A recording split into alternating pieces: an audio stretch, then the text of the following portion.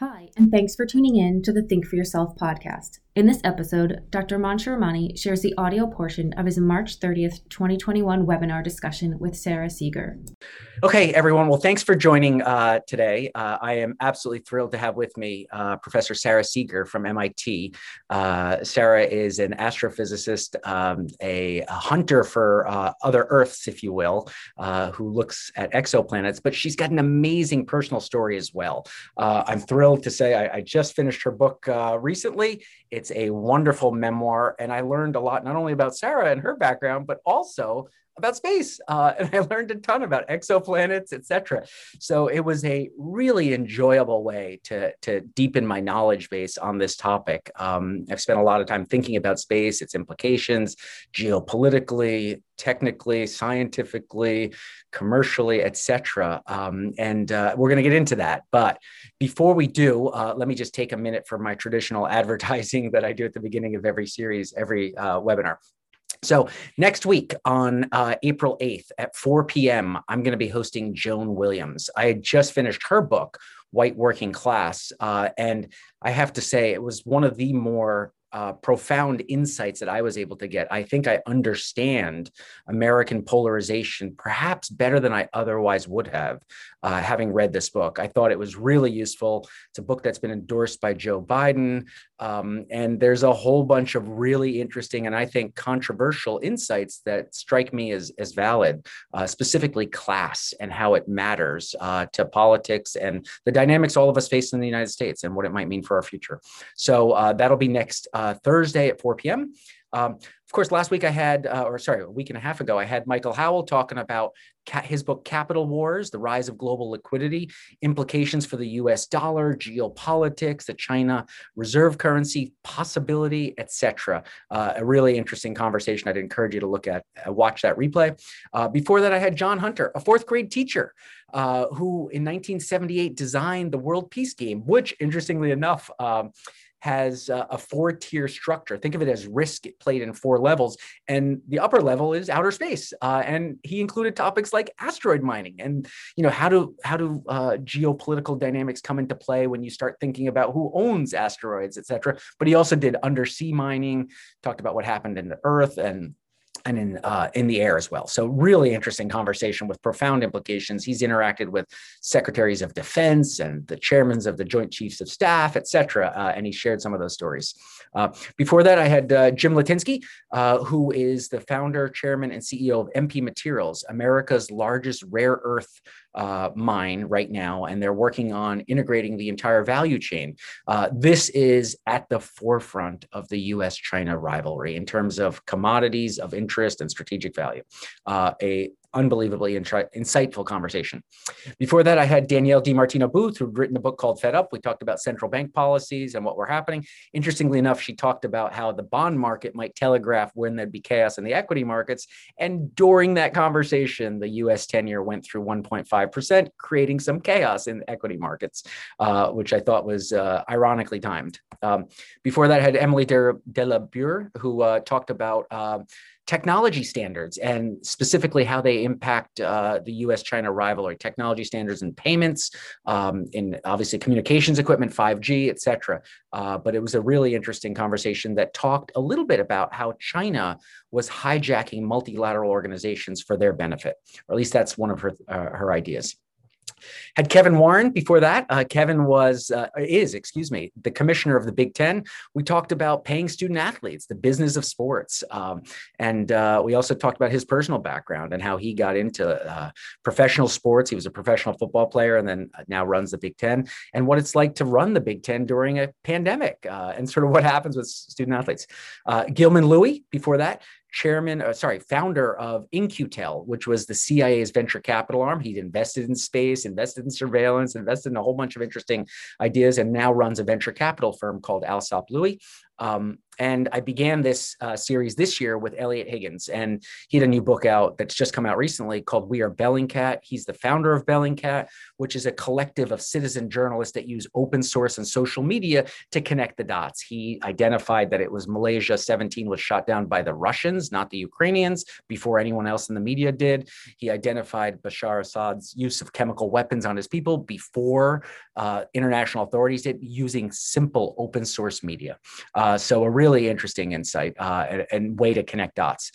And lastly, the advertisement, my book, Think for Yourself, is still available. And to support this webinar series and the podcast, et cetera, I have started a Patreon account, and I'm pleased that so many of you have joined to support that. And obviously encourage any who has the time or interest and wants to support this series to do so at patreon.com/Manshur Amani. So with that advertising behind us, Sarah, thank you for joining me. Great to be here today. So Sarah, let's begin with the inspiration. How did you get into space? I mean, when you were a little kid, did you look up at the stars and be like, wow, I'm going to understand whether there are planets out there? What was the inspiration? Where did it come from? Well, it was a while in coming, but certainly the seeds are in my childhood for sure. And I hope everyone here has had a chance to see a truly dark sky. Have you, Vikram? Have you seen like the dark sky? Yeah, I have a place up in New Hampshire, and I'm often up there. And I think when you get further from the cities, the skies do feel darker. Maybe that's the noise or sort of light pollution, if you will. But yeah, and I've also spent some time I remember being in Arizona Right. Wow. being away from Phoenix. This was at a speaking event I was at, and they had an event at night where they're like, let's go out and just look at the stars. And they had some telescopes. Wow, awesome. And in Arizona, it's drier, so the air is more clear, if you will. And yeah, that's awesome. Yeah. Well, when I was a small child, I was about 10 years old, and I got to see a dark sky for the first time. And I was just, wow, I was amazed. I mean, growing up in a city, you just don't see that. Yeah. I just fell in love with the night sky. But of course, I didn't know that there could be a job in space. I didn't know anything about that. So I just I think a seed was planted. And I think I just carried it with me for quite a while. And where was that? Sorry, you grew up in Canada, right? Right. I grew up in Canada, and this was in Ontario. Okay. And it was north of the city. It's just like you're saying you live in the Boston area and you drive north a couple hours. It's like that. Yep. Got it. Cool. And then you ended up finding your way to a career in this. Was it you get to college or studying and you find that, wait, hold on a sec, there's astrophysics? Walk us through that process. My guess is many people who listen here have kids that'll probably be navigating similar things. I've got a 10-year-old, and he loves science fiction. He thinks about stars, etc. And, I'd be curious to hear how you got to where you got. Well, I also, as a child and teenager, I wasn't ultra focused at school, by the way. Okay. But when it came time to take sciences, I took all the science classes, and I took physics, which I initially struggled with. But after a while, I realized it's so awesome. I'm just going to give you this vignette of a really defining moment for me. Okay. When the teacher held a board across the room with a big hole in it. And our job was to shoot a spring through that hole. Now, a lot of people could have probably done it anyway, just kind of by eyeballing it. But our assignment in the class was to use equations. We had to measure how springy the spring was and get the right set of equations. And all we were allowed to know was the distance from the board. And we could measure the angle. We could pick the angle according to our equations. And so, I was so excited that I was one of the last people to shoot my spring, but my spring went through the hole. And I was like, wow, I just can't believe. Can you imagine you can write down an equation that's so predictive? After understanding the properties of a material. I was just so blown away by that. And later on, I did realize I could combine those two equations of physics to make new discoveries about outer space. And that was wow. But what happened was when I was about 16 years old, I found, because I lived in the inner city and I walked, believe it or not, through the university campus to get to my high school. Okay. And one day I saw a sign for an open house, a university-wide open house. Mm-hmm. And I saw one for the astronomy department. So I must have had some interest in astronomy or known, about people working in it. I don't know. But all I remember was going up the elevator to one of the highest floors of the physics building, walking out that elevator, and I saw a table with pamphlets and professors and grad students. Mm-hmm. And it was an aha. Wow, I can be an astronomer for a job. Yeah. This is an actual job you can do. And it was one of the top 10 moments of my life. But just because you mentioned, there are probably people out there, maybe yourself included, with kids. I went home and I told my dad how awesome this was, and it was so great. And he started getting angry at me. And he said, no, Sarah, that's not. And it wasn't because he wasn't encouraging me to have a career. It's that he didn't know that astronomers could get a job and be gainfully employed. Yeah. Like a permanent job that's no risk of being, let go because there's not enough work, and one where I could earn enough to support myself. Yep. And he was very, very adamant that I pick a career that was more sure. So it was a bit of a roundabout path, but I did get there eventually. Sure. I have, my parents were immigrants from India. And so I, if I wasn't going to be a doctor, then maybe you could be a lawyer. And if that didn't work, we'll find something else, maybe engineering, but like you're getting a job that has it, you're going to study something that's employable. And those were the choices given to me, doctor or lawyer. Exactly. And my father even thought I should be a dermatologist. He said, look, that's a field of medicine. People rarely die. You can make a lot of money, work part-time, and have lots of money and time for your family that you're going to have. Yep. And indeed, we joke about this in my family now because my children they're teenagers and they've seen a dermatologist for acne. And yes, the one, they just breeze in. They have their assistants do all the work and a lot happens. They just they look at photos in advance, perhaps, breeze in, breeze out. And they make it look really easy, like my dad described. And we see the bill sometimes. Our insurance covers it, but sometimes there's a mix-up and we see, wow, it's astronomical how much. Yep. I understand. Well, let's come back to space because I don't want to get people inspired to be dermatologists. I want to get them inspired about space. So you end up at some point you end up at Princeton, and you do a great job in the story of articulating all this in your book, sir. But you end up at Princeton, and you at some point you find planets. You want to figure out whether there's other planets. So now that you're an astronomer, you're looking at space, you're studying things, there's probably a range of topics. What inspired the look for planets? Well, it really was timing. I think in many jobs and businesses, including yours, I'm sure, when opportunity knocks, you're presented with a choice to take it or not. And I was in graduate school looking for a PhD thesis topic when the first exoplanets around sun-like stars were discovered. Mm-hmm. And my research advisor suggested that I work on these new planets. And it wasn't discovery so much as trying to understand their atmospheres and what they might look like as heated by their stars. Yep. But it was an incredibly exciting time. Yep. So there's two more tidbits about your career that I want to get to. Then we'll just jump into the topics of space and sort of current affairs and current thinking about space. But so you have this phone call that shows up, and this phone calls from the MacArthur Foundation. And I think you in the book describe it how your assistant screened it out. And just walk us through that. Not many people get these phone call in life. And so this is an amazing phone call to receive, but share that story with us. Well, this came, of course, much later in my career, but I had this for a short time. I had this great assistant. His name was Derek. And in my line of work, we often get phone calls from people who've seen a UFO and they want to tell you about it or send you very important images.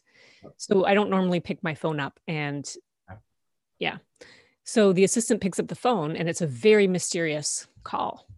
Mm-hmm. They want to talk to me, but they can't say what. And I think it might have reminded him of some of the UFO callers who are a bit dodgy. And so he said, I'm very sorry. He said something like, I'm very sorry, but I can't put you through. Thank you. Goodbye. And so then I received an email from them, and I was reading through this email, and it's like, okay, this is interesting.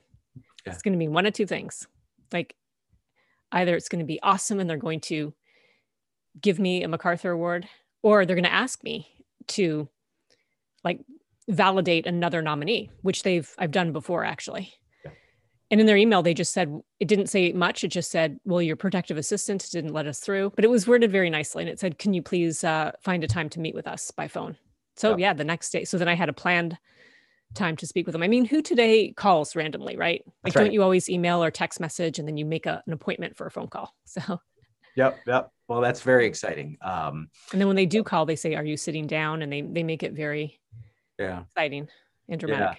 Yeah. Well, congratulations. It's obviously well-deserved. So let's go back to sort of the topic that led the MacArthur Foundation, Sarah, to give you this award. And it's sort of how you identify exoplanets, right? I mean, that's, I think some of the inspiration was, it's almost a methodology that you came up with to say, hey, and I'm not an astrophysicist, and so I don't want to do any disservice here, but the layman's version that I think of it as is, you got a star, bright light coming, a planet sometimes goes in front of it, and therefore the intensity of the light will drop while the planet's in front of it and then come back up, right? Right.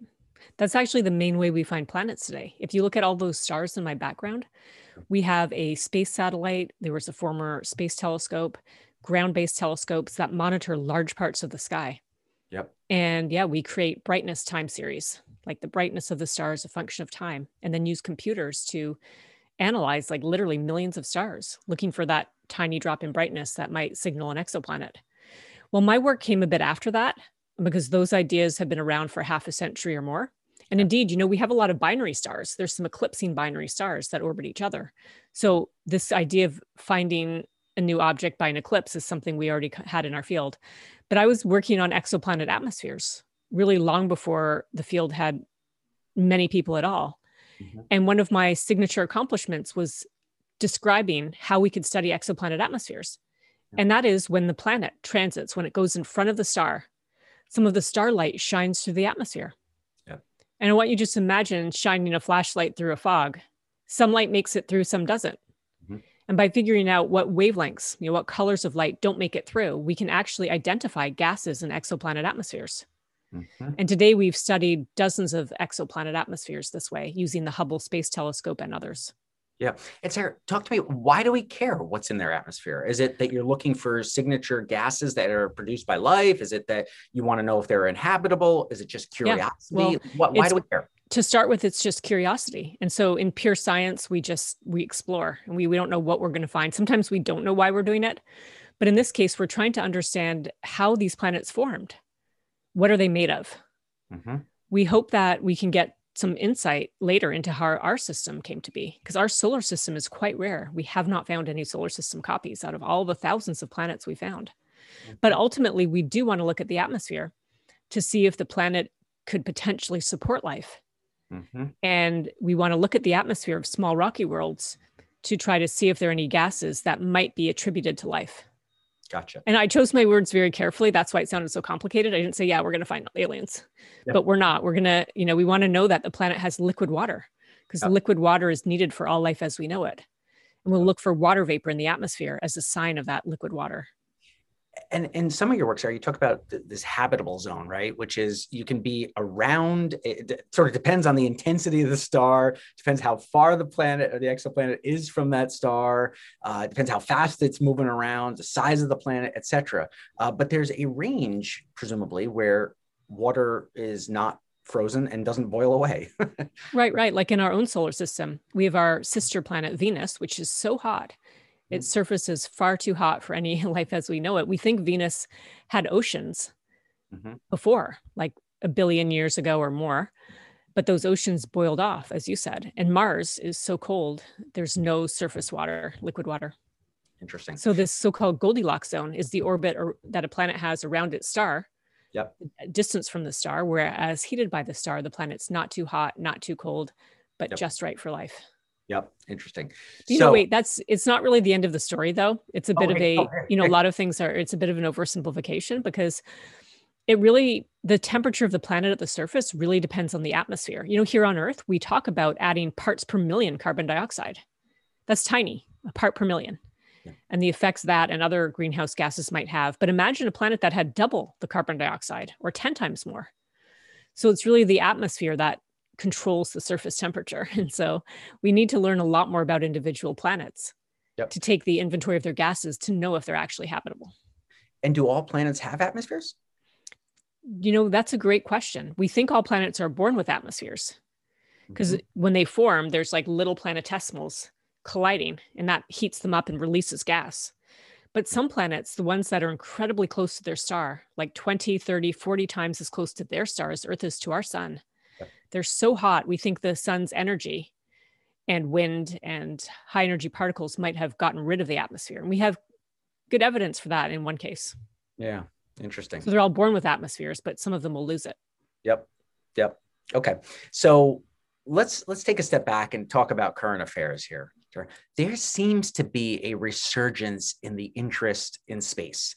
And whether that's NASA announcing an Artemis program, whether it's billionaires deciding, hey, I'm going to Mars, whether it's we're going to colonize the moon and move beyond, et cetera, et cetera. Why do you think that is? Is there something that happened here that reinvigorated interest in space? I think that interest has been there all along, but the private commercial spaceflight companies getting up and running, and several of them, have made access to space cheaper, actually. And they've also shifted from sending big, giant, expensive missions to smaller, more focused ones. And I think that has helped kind of get what you call resurgence. Yeah. Well, you raised a topic there, which I think is really an enabler of so much, which is the dropping cost of launch, or the falling cost, the cost of access to space dropping precipitously, and what that may spur. Now, obviously, we hear about how it could spur space tourism, for instance. We hear how it could spur development, but what does it spur in terms of science and your field? How does your field get affected by it? I mean, I know you've launched a bunch of smaller satellites, so maybe talk about that a little bit. Yes, well, there's two separate things. One is this field called CubeSats, where people out at Cal Poly a while back invented a small standard of 10 by 10 by 10 centimeters. And we have several cubes now, so you can imagine stacking that into a 3-unit CubeSat or 6-unit. And by doing that, there then arose like a cottage industry of small companies that built parts. So if you wanted, it would be really hard, but you could actually buy different parts, assemble them, and send a satellite to space. And indeed, sometimes universities and some small countries like Ecuador, Vietnam, they can become spacefaring nations because some parts are available and they can build a small satellite and get a cheap access. So there's that whole kind of small sat, CubeSat industry. Yeah. And that has really gotten people interested, but typically they're not big enough to do like looking up at the stars kind of science, but they can have done things looking down at Earth's atmosphere. So that's one thing. And for science, so I think that actually, honestly, what it's done is it's like enabled this whole new generation of engineers who have built and launched space satellites. Like typically, if you graduated from engineering school and go to work at an aerospace company or a NASA center, you might not build anything that goes to space for a long time, 10 years, maybe 20 years, maybe more, because, but this has made this like generation of people. So that is also helping to open up. But the bigger things for space, we haven't quite seen yet. But that I've been involved with the planet Venus. Yeah. And Rocket Lab, one of the private commercial spaceflight companies that has had huge success lately, we've teamed up with them. And we're planning to go to Venus in a small, very focused mission. Interesting. And I know there's some controversy around it, but there may be signs of life on Venus, some gas, et cetera. So Yes. Well, I was involved with a team that made a big announcement last September. Yep. And hard work over literally 5 years led up to this announcement that we found a signal of a gas on Venus, phosphine. A gas that shouldn't be there under any circumstance, because Venus hardly has any hydrogen, and the temperatures and pressures are not favorable for phosphine formation. Meanwhile, on Earth, phosphine is only associated with life. Either humans, we make pesticides, or with life outside in oxygen-free environments like wetlands and other places. And so we made this announcement, we found the signal, we don't know what's caused it. It could be extremely unknown chemistry on Venus, or possibly even life itself. Interesting. And the reason it's controversial is people, as humans, like we don't like new things. I don't know if you've ever been presented with a new idea and we're natural inclination is to just resist. Yep. Like even when exoplanets were first discovered, it took a good 5 years before people accepted them as being actual exoplanets and not a fake signal in the data. But anyway, the reason this phosphine is controversial is because the signal is very, very tiny. And we make all of our data public in astronomy typically. And other people who looked at the data and reanalyzed it, some groups did not find the signal. Interesting. And so this is an ongoing controversy. Some groups did find it, some didn't. And so, yeah. Well, what I also find fascinating about that, Sarah, is that it seems to me, and again, I'm not in the field, so I want to make sure I couch this question carefully. I think people had written off Venus. I mean, I don't remember attention on Venus. It's always Mars, Moon, this way. It is always Mars. Well, so, if you, like, I'm not sure, I was gonna say, I'm not sure how old you are, but I don't remember this either. But in the 70s, Russia and the US sent multiple missions to Venus. Russia had this huge program where, like, year after year, they'd send a mission, a probe. Interesting. And they got up to like Venera 14 or something, and they didn't all make it, but so many missions, and each mission fixed a problem that the prior one had. Russia even sent 2 balloons to Venus.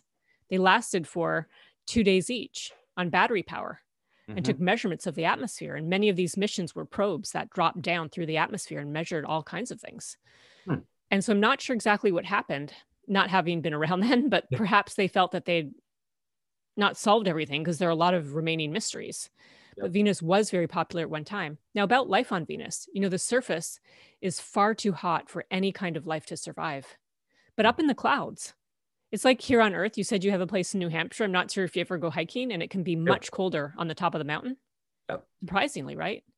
Well, on Venus too, as you get up above the surface, it gets cooler and cooler. And there is a layer in the atmosphere that is, it's actually just like it is here outside. Yeah. There's a layer in the atmosphere that has a very similar temperature and pressure to what's here on our surface. And so it was Carl Sagan who half a century ago postulated perhaps there is life high in the atmosphere, bacteria in the clouds of Venus. And just one more related point is on our own Earth, we do have life in the clouds. And it's life that's upswept from the surface, and it just stays there for a short time before being brought back down. Yeah, it's interesting. I think I have Pale Blue Dot up here, which was one of the first inspirations for me to get interested in space reading that book. So, but yeah, I also don't remember the Venus focus, but it sounds like maybe there may be a resurgence there of Venus interest, if you will. Let's turn the other direction, Sarah. So there seems to be a lot of interest in the moon. Why? Should we care about the moon? Are there materials there? Is this a geopolitical thing? China's going there, so we have to go there. Like, why should we care about the moon? I think it's all of the above. It's like the nearest place we can go. There's a bit of that geopolitical bravada. Like, I need to be able to show what I can do in a way that the world can see.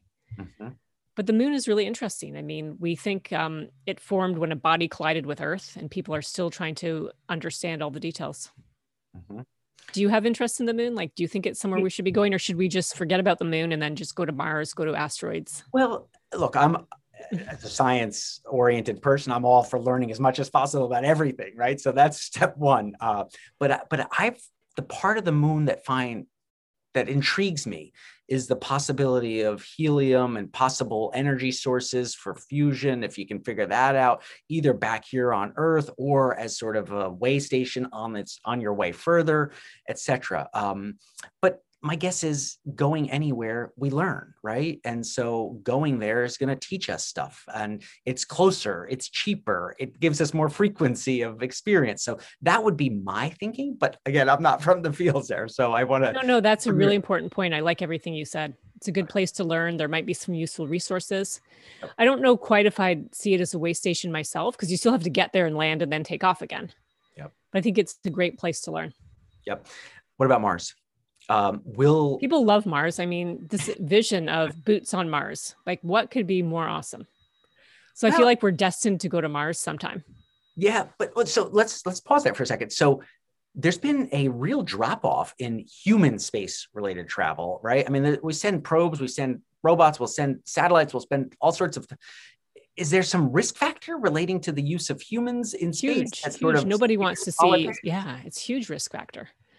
Like, let me ask you something. Would you go to Mars? No interest. Oh, no, really? Oh my gosh. Okay. Most people I think would. Not right now. Let's let other people go. Let's prove it out. Let's make sure it works. Then maybe, but yeah. And, I think a human going to Mars and suffering a fatality, I think that would really set the program back. So I don't know that. Yeah, I'm with you on this. I don't know if we're ready for that level of risk right now. I mean, if a probe blows up, it's bad news because you've lost a lot of money, but it's not anywhere close to humans. Yeah. How important do you think this particular factor is in the commercialization of the launch industry and space specifically? Meaning, is NASA outsourcing that risk to SpaceX? Is NASA definitely? I was talking to someone the other day who was not a space buff, And the funny thing was, this person thought that SpaceX just everything blows up because all they see are the headlines, Oh. And I tried to explain that you're not hearing the more mundane, that they've just launched their nth rocket that has now landed. Part of that has landed safely, and they reused it, whatever, n number of times. Mm-hmm. All they're seeing is the risk because they're trying new things. They're trying to get new things, and that involves risk in that. Yes. So I do feel like I like how you said it. Risk is being outsourced. Yeah. And also relating to that, how much of this has to do with access to capital? I mean, it's sort of curious to me that it's not, I mean, they are entrepreneurs, but they're billionaires who have been successful to have access to resources with, in theory, whatever duration of capital they need, right? I mean, Elon Musk controls his own checkbook. Bezos controls his own checkbook, et cetera. They're not subject to someone else saying, okay, we've tried, it's been 10 years, let's pull the plug. Well, that's definitely how they can get started, and how this whole thing got started is by using their own capital to do their own thing. But if you look closely, they're very, very clever.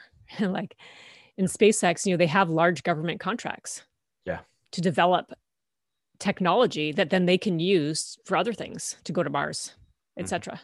And I heard this talk once from someone from SpaceX who was talking about, this was a while back, about Starlink. Well, once they nail Starlink and make money, guess what? They can use that idea for when we in the future might colonize Mars. We're going to need a communication system for our people on Mars and for us to communicate with each other and back to Earth. Oh, so a satellite network around Mars. Yeah, possibly. This is what they were saying. They were sort of alluding to the fact that do it here, make money here.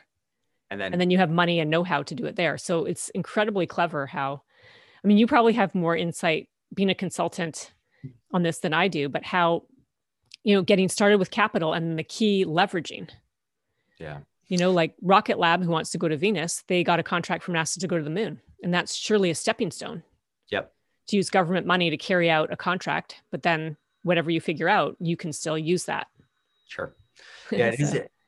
I worry about the social and sort of political potential backlash that comes from government expenditures on billionaire-owned companies for the potential increasing of value for these billionaire-owned companies, right? And so I do think there's a little bit of worry I have on that front, which actually, nice segue, Sarah, here to the topic of budgets.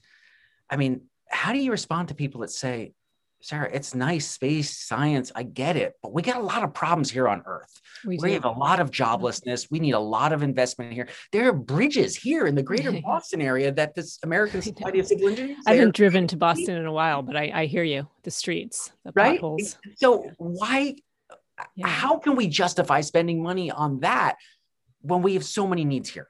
Yeah, I mean, there are many answers to that question, and it is a great question. There's a lot of validity to that question, but I'll run through some of my answers, and it would be great to get your feedback on which one you love, you like. Okay, let me think about where to start. One of them is, should we have art and music and exploration and do great things as a society? And that's up for debate, of course. But if the answer is yes, then, space is included in some of that. Yep. The second answer is a little more complicated, but it's about pure science and exploration. Like no one said, aha, I want to make sure we all have GPS on our phones and our cars so we can navigate. No. No one ever said, you know what? We need laser surgery, so you don't have to stay in the hospital for 3 months. You can just have an inpatient, outpatient, and get a tiny laparoscopic incision. And these came from pure science, people exploring how to build rockets, people working on basic physics.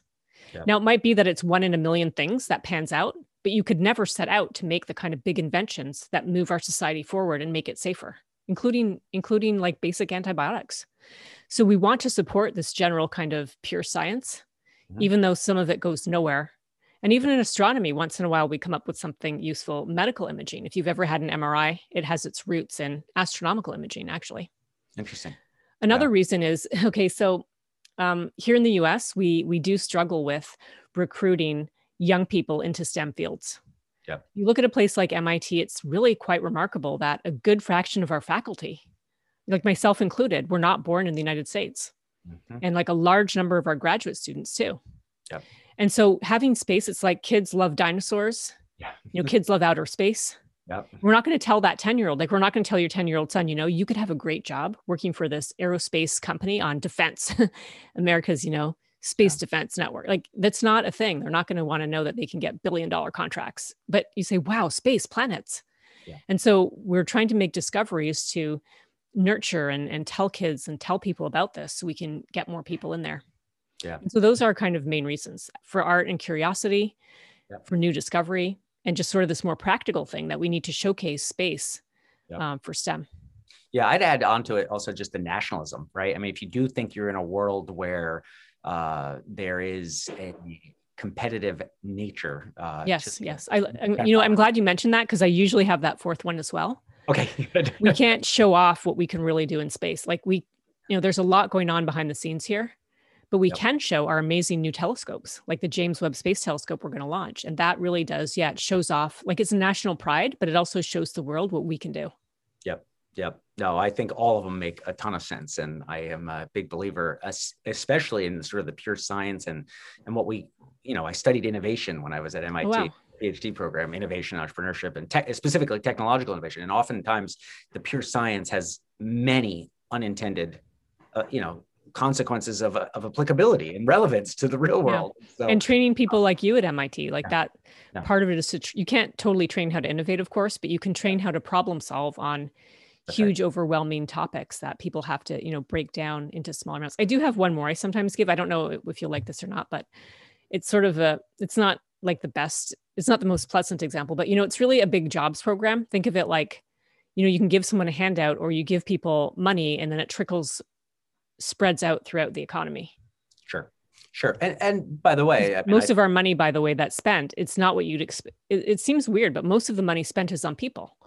Yeah. You talked about sending humans to space. Well, it's not just the materials to actually build the spacecraft are very minor compared to all the testing and risk assessment that has to go on. Mm-hmm. Yeah, no, thousands and thousands and thousands of people for every one person that goes that, right? And the people like designing, not just testing, but designing and building, and everything takes a long time. Yeah. So Sarah, let me take a pause here and ask two fun questions that I ask every one of my guests, which is the first one is, do you have a favorite book or a book you'd recommend? So we'll get your answer there. Then I'm going to ask you about your favorite movie or miniseries. Well, the book I've been sort of fixated on lately when people ask me this question, I'm not sure if you've seen this book before. It's actually like a young adult book. It's called The Giver. Oh, absolutely. Lois Lerner's book. Yeah. And I actually only came across it because when my kids were younger, they had to read it at school. Yep. But this book was really astonishing to me. Without giving the spoiler, it really shows you that we get so absorbed in our culture and our own little bubble that we fail to see outside of it. And that was like the question you asked me before. Like, here I am working in space. You wonder, do I ever think about what it means negatively to the rest of the world? Like we don't usually, because we're just, in this book, it's really, you don't expect the ending. You don't expect what happens. And it just makes you think. Well, it's interesting. I read all four. So I've read all four as well. It said the whole series. I read the whole series last year with my son, and it was a fun experience to read it with him because he's like, wow, and I was like even more wowed than he was. Yeah. I think adults are even more wowed by it. Yes, I think just so the people listening know, it starts out with this utopian society where everything is made perfect, and sort of it's about a young boy who's coming of age. And he eventually gets some glimpses that maybe it's actually not. Maybe it's the opposite of utopia. It's a dystopia. Yeah. And just sort of the way that he sees that and comes to terms with everything around him. It's just incredibly moving. I think it is more impactful for adults. Like it makes the kids think too, but I hope everyone can read it. And if you didn't, because for people closer to our age, we didn't have that book at school. It didn't exist yet. And if you don't have kids, you might not find it. Yep. But it's good to hear that it's reading material for everybody. Yeah, no, I loved it. So a great recommendation. How about movie or miniseries? I don't have a particular one that comes to mind. I work so hard at my job and I use so much brain power that when I sit down to watch TV, it's usually something pretty mindless. One movie I did like though, I won't say it's one of my favorites, but also because it made me think. It was the movie called Arrival. And that's a science fiction movie about intelligent aliens that come to Earth. But instead of being little green humanoids, like think E.T., they're actually so different from anything you could imagine And we all love to imagine aliens will come and visit us. But in this case, like we can't even communicate with them because, yeah, they're not going to be little green humanoids that can talk to us. Right. I mean, so this movie was really creative and really, I'm not going to say realistic because I'm not expecting aliens to visit, but definitely more realistic than the little humanoids. Yep. Okay, good. I will put it on my list of movies to watch. Yeah. All right. So since you raised the topic, Sarah, of aliens, I'm going to go in this direction through Avi Loeb's book, Extraterrestrial. And I don't know how to say it. Aoumuamua or Mau Mau. I don't know how to say it either. So, okay, good. We had, and my layperson's version of it for those listening. Sarah will correct me and inform us as to whether this is the right way to describe it. An interstellar object shows up, wraps around the Earth, leaves at a speed. The sun wraps around the sun. Sort of whips around the sun, right? And leaves at a speed that is not predicted by gravity. That's shinier than we expect from a luminosity perspective, and is shaped in a way that doesn't appear. It looks more like a cigar rather than something that we've seen here in terms of interstellar traffic of items. Doesn't have a trail behind it like a comet might of gas or ice melting off or anything to that effect. And it's not an asteroid given the shape or something like that. And so the hypothesis is this some sort of alien technology, something that was left that was sort of space junk or alien junk that wandered its way through space and came through our solar system. And that's the extent of my knowledge, Sarah. So I'll say, yes, well, that's the great thing about observations is, yep, discovering something crazy. I mean, that's why I'm in science. That's why scientists are here. It's that, wow, that moment to find the most unusual, never expected thing. Yeah. So it's definitely created a lot of interest, actually. And I just want to drill down a bit because in the Avi Loeb arguments and book, he's not specifically saying, oh, it definitely is an alien artifact. He is actually saying that we have very little information. And you've summarized it very nicely, by the way, Vikram. But the evidence is there. There's that information. And in I'm not going to speak for him, obviously, but I think his argument is that it's got to be something we've never seen before that makes no sense at all. Or it can be equally valid to explain it. Could be an alien artifact. And some of the other ideas that have come out are like a giant hydrogen iceberg. In that maybe another planetary system had a Pluto-like object that a collision knocked part of it off and sent it flying through space, and eventually it came here. Mm-hmm. But the interesting thing about what you said, I just want to emphasize it, that when this object came through our solar system, it was affected by the sun's gravity. So it came and whipped around the sun and then left. But that exact trajectory it's not due to the sun's gravity alone. There had to be something else. Yep. And when we think about comets, like comets in our own solar system, when they go near the sun, they heat up and they give off gas. So imagine releasing gas, then the object can change position. It's also different mass and gravity affects it differently. Mm-hmm. But people looked and hadn't seen evidence for that. They hadn't seen any outgassing. And so that's why the alien artifact idea can be elevated. Normally you dismiss it, but we just don't have enough info. Now, all that aside, the great thing about astronomy is that if you see one, you will likely see more. Yeah. And we have a big new observatory coming online called the Vera Rubin Observatory. And it is going to be scanning the skies over and over and over again once it's online. Mm-hmm. And people predict that we'll be able to catch more of these objects. Interesting. And so we'll have to, you can sort of pick Oumuamua to death, but it might not help. So if we can wait and get more, and people are even talking about sending a spacecraft by it. Yep. Your spacecraft would already have to be in space because you won't have time to launch. Yeah. So the idea is it would be out there, maybe orbiting Earth, and then it would go to the object when we find it.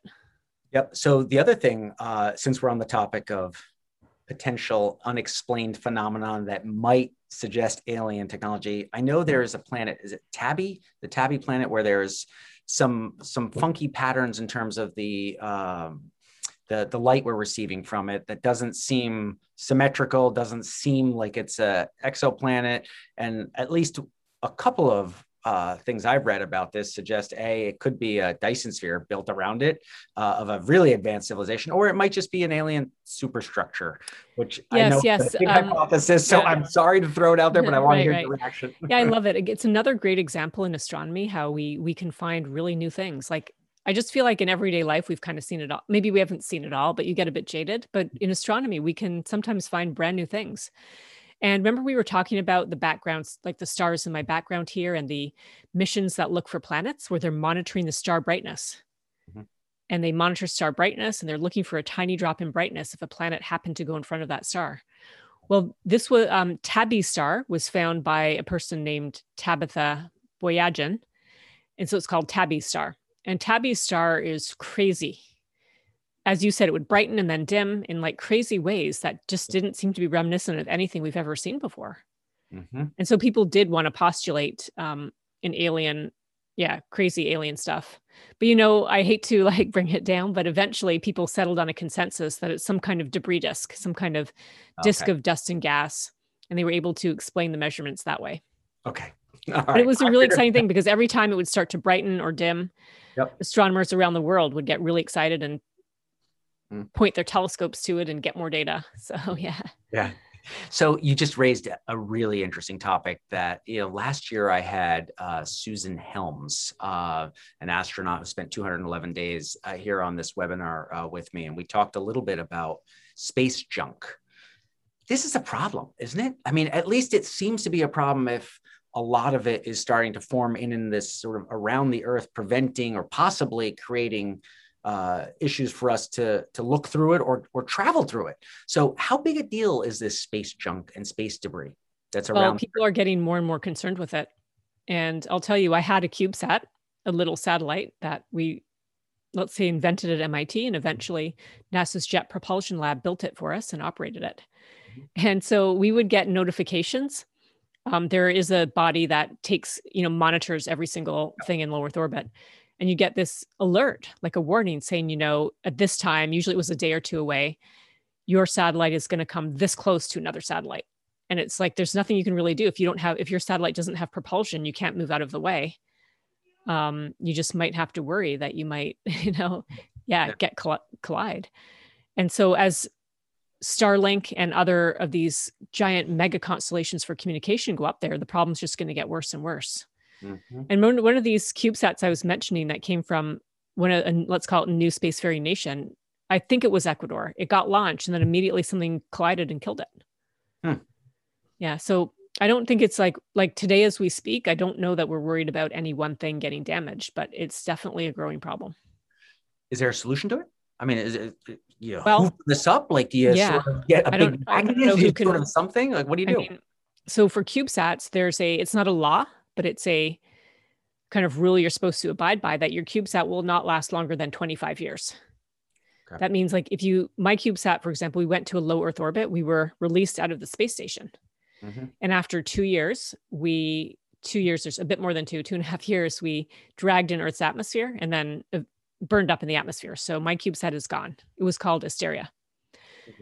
But if you go to a higher orbit, there's less of Earth's atmosphere reaches out there and doesn't drag it down as quickly. So one thing, you could have a rule that says, after so many years, you have to, but you might have to deploy like a sail or just deploy something that gives you more drag, gives your satellite more drag. So if you had a rule that you have to, take care of your satellite, there's a higher orbit where you have to, after you're done, go to a so-called graveyard orbit and stay out of people's way.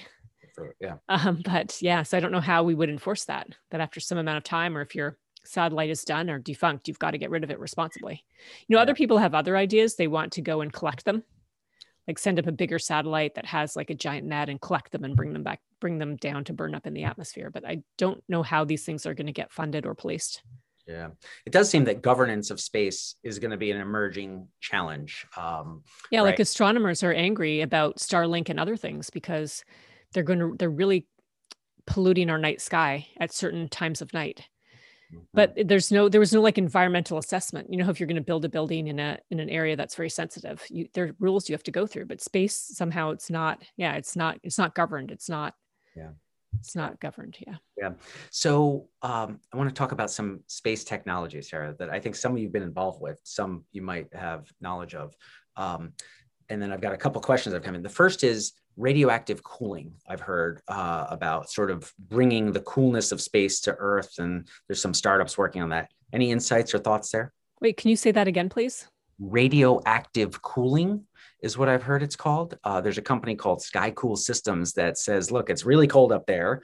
It's hot here. Why do we need to have air conditioning and burn fossil fuels? Let's bring the cold down. And apparently there's a way to do this. Okay, I haven't heard. That's amazing. I haven't heard that. I'll have to look into that. Okay, I'll send you a list. I'll send you the name of the company. It just seems like the amount of energy you'd be expending to go up there and bring something back would completely wipe out any benefits. But I'll send you a link on that and get your reaction offline. How about the solar capture? Sort of if you have a satellite there that captures the solar energy and beams that back down to the Earth. That I think the Air Force recently launched something, or the US launched something.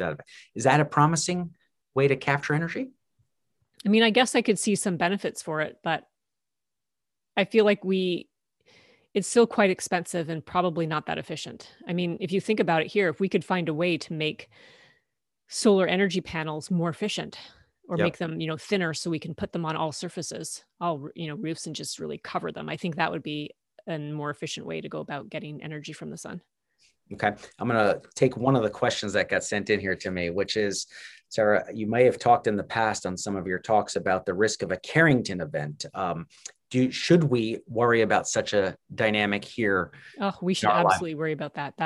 Let me tell you about the Carrington event. Explain what it is, because I know what it is. This is the EMP, or the solar flare that sort of in a breakdown. Around 1850 or so, there was an amateur astronomer in Britain. He self-funded, actually. Yeah.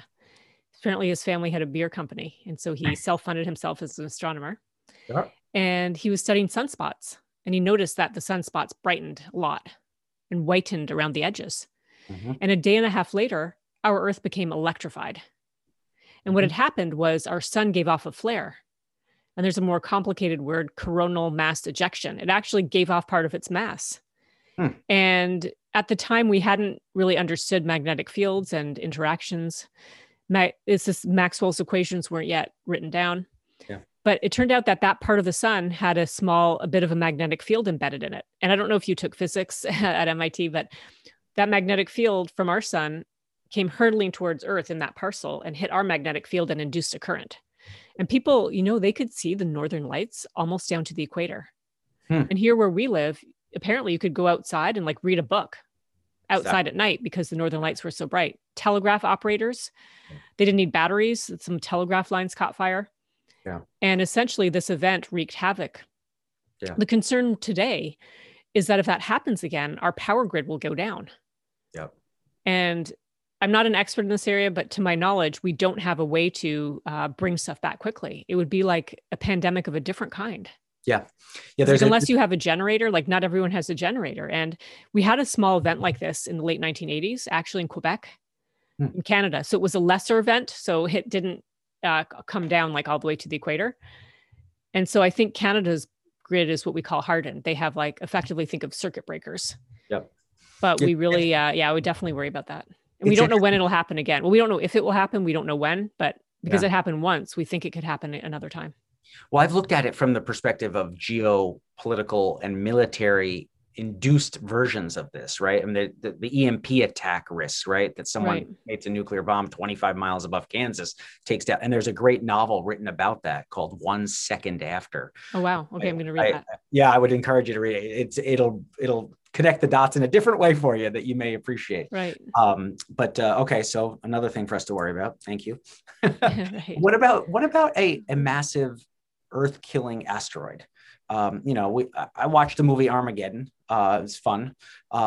Is that possible? I know Sagan and others have said probably, definitely, at some point. Something you worry about? Well, I have a colleague who is an expert on asteroids, and I'll just tell you what he likes to say, which you can take it or leave it, okay? But he likes to say that if it's really big enough to destroy, we'll see it. We'll see it in advance. Mm-hmm. We'll see it before it gets here. And so, yeah, I mean. So maybe the movie Armageddon is the way to think about it. We'll jump up and get up there and detonate it or break it up so it doesn't hit us. I mean, we'll have to. If it's going to be an asteroid like the one that killed the dinosaurs, we'll have to do something about it. Yeah. Okay. Let's talk about space travel in a couple of minutes that we have left here. I've heard about this idea of going to Proxima Centauri B, but that's far away, Sarah. That's far away, and really you need far. to go fast. And so this idea of a solar sail where you put a laser beam on it to accelerate it, and you get up to what, 0.2, 0.3, the speed of light, if you will. That still puts it, what, 20, 25 years away, traveling that far? Yes. Mm-hmm. Is this something that's going to happen in the next 25, 30 years? Are we going to see this, or is... It might. Yeah, it might happen. I mean, what's so amazing about space is just the development. And, we have this phrase in exoplanets, the line between what is mainstream work and what is crazy, that line is constantly shifting. And so, yes, there's this idea. It's kind of been in science fiction, but is now being made real. And it's to send little tiny space ships, send thousands of them, just like in the spring when the sea turtles, there's lots of little babies, they don't all make it. But the goal will be to send up these satellites that deploy a solar sail about 1 meter or 2 in diameter, and that a giant bank of lasers on the ground at 100 gigawatt power would accelerate these sails without destroying them to, as you said, about a 20th the speed of light. And they would travel. Yeah, it would take 20, 25 years to get there, and then a few years for the signal to get back. So right now there's money, not enough for the project, but money to burn down the technology, because there's a lot of very challenging things that have to be solved to do this. But the idea is out there now, and it's been made real by cold hard cash. Yep. So I like to think it will happen. And, we sort of see this over and over in science. We start things sometimes that we won't see finished. It'll have to be the next generation who finishes it. Yeah, it does take a long-term thinking process to see this, and it makes you feel like you've got to be part of a team and sort of a committed logic, that multi-generational thinking process. So let's sort of wrap up on some of your work, Sarah. I know you've done a lot of work on this solar shade idea, which I find fascinating, right? Because I'm sitting here, I'm looking out my window, it's bright. I go like this so I can actually see. Oh, look, now I can see. You're doing that with looking for exoplanets, right? Yes. Well, let's go back to the transits we talked about before. Transits are very special. A system has to be aligned perfectly so that planet goes in front of the star. Yep. If the system's aligned in the sky as such, you won't see it. Yeah. So the problem of finding planets, especially small ones that might be like Earth, is that they're right next to a big, bright, massive star. And so the planet itself might not be extremely faint. Like the star is a huge problem. The star, for our Earth Sun case, our sun is 10 billion times fainter than our Earth. So imagine blocking that out to like 10 billion times. It's wow. And in fact, in the 1960s, people thought about how to do this, send up a giant specially shaped screen with its own spacecraft and block out the starlight, and then formation fly with a space telescope. So only the planet light enters the telescope. So literally like a shade, like the way I would go. Literally like a shade. And we call that star shade. Yep. Awesome. All right. So we're going to end on this last question, because lots of people have sent me the same question. A couple in the chat, 2 have texted me, etc. Said, you have to ask her if there is intelligent life or alien life out there. I'm sure it's a question you've been asked a gazillion times, Sarah, but we're going to end it with your insight. Yes, it is a great question. And I love that question. And, we don't have a scientific answer to it. That's the problem. So whatever I say actually is just as good as what Vikram says or what any of the listeners might say. So I'll get to my speculation on that in a moment. But what I want you to know is that we're trying to answer that question in building blocks. So we, meaning the astronomers, we've already established that small rocky planets are common. We know that they're out there now. Our next step with the launch of the James Webb Space Telescope this October, we are going to, if they're there, we're going to establish that small rocky planets with water vapor in their atmosphere, that means liquid water oceans are common. So the first step is just to say, hey, there's a lot of places life could live. And in our generation, or maybe a bit later, we'll find signs of life. And that may be not due to intelligent life, but due to bacteria. We won't know. But see where we're going? Like if we know the planets are common, the habitable environments are common, there's signs of life, then we will be more confident that life somewhere has evolved past that simple stage to intelligent life. So we're actually trying to break this down for you. We're trying to do the real work. But as for speculating, if there's intelligent life out there, my answer is yes. Just because there's so many stars and so many galaxies, and it just has to be out there somewhere. Yeah, just the sheer math, right? We're talking about sheer math. Billions and billions and billions. Hundreds of billions of stars in our galaxy and hundreds of billions of galaxies. Yeah. But it doesn't help if that intelligent life is in one of those hundreds of billions of galaxies so far away, we'll never know about it. I think we want to know about intelligent life closer. Yeah. I think it's got to be out there. Yeah. Interesting. Well, on that note, we'll wrap up here, Sarah, but thank you very much for your time. I really appreciate you taking the time. I also will recommend for those that want to learn more about Sarah and her story, this book is really worth reading. I enjoyed it immensely. I felt like I got to know Sarah as a person, and I learned a lot about science in the process, which was a win-win. So Sarah, thank you very much for your time. Thank you. Great talking to you. All right. Thanks, everyone. We'll see you next week. Bye. All right. Bye-bye. Thanks for listening to this episode of the Think for Yourself podcast.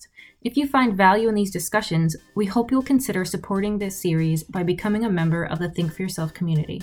More information can be found at www.patreon.com/Mansharamani. And please do subscribe to the podcast series on Apple Podcasts, Podbean, or Spotify.